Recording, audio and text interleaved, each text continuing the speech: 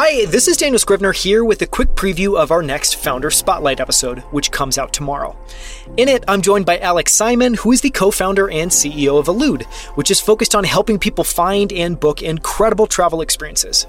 It's the only place where you can simply input your max budget, your local airport, and how many days you'd like to be gone, and find incredible travel destinations around the world that fit those parameters. So you can ask the question, where can I go next week for $1,000, knowing that air travel and hotel is all included in that price. This episode is a fascinating deep dive into the world of travel, from the unique barriers to building an airline and hotel booking business, which includes a surprising amount of regulation, to an overview of the major players in the space, and a look at what it's like building a cutting-edge company in a very old industry. In our conversation, we go deep on why travel is considered a startup graveyard and how Elude overcame those obstacles to build a big and completely new company in the space. We talk about how they brought deep experience building Google Search to build their own unique search experience for travel. We talk through all of the regulation in the travel space, why it exists, and how it impacts companies. We discuss why Elude wanted to become a merchant of record, owning the customer and transaction from end to end, rather than follow the typical playbook of simply building a search UI and then linking visitors out to airline and hotel websites. And we discuss all of the lessons that Alex and his team has learned building Elude over the last few years, and reaching more than 500,000 searches to date. This is an incredible interview and a fascinating look at what it takes to build a travel startup within a highly competitive and regulated industry.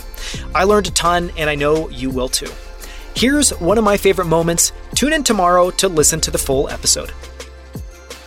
This was the main reason why we wanted to start Elude, was to become the merchant of record. And at the time, we didn't even really know what that meant. But I think what we started to realize, especially as we built out the system, was that we never wanted a user to feel like we were, changing the price on them last minute, which almost every one of these travel sites, you kind of like have to question, where are these arbitrary prices coming from? Why is it changing from $412 to $600 in the matter of a second? And so we have been dealt that situation as a consumer years and years ago when we were, booking travel for ourselves. And what we said to ourselves in the early days was, we want the customer experience to feel like what we showcase from point A is what you're going to get at point B, or at the booking cycle. And so basically what that merchant of record allows us to do is just not only sell travel, which is what I was getting at, which is like the ARC, IATA kind of credentials,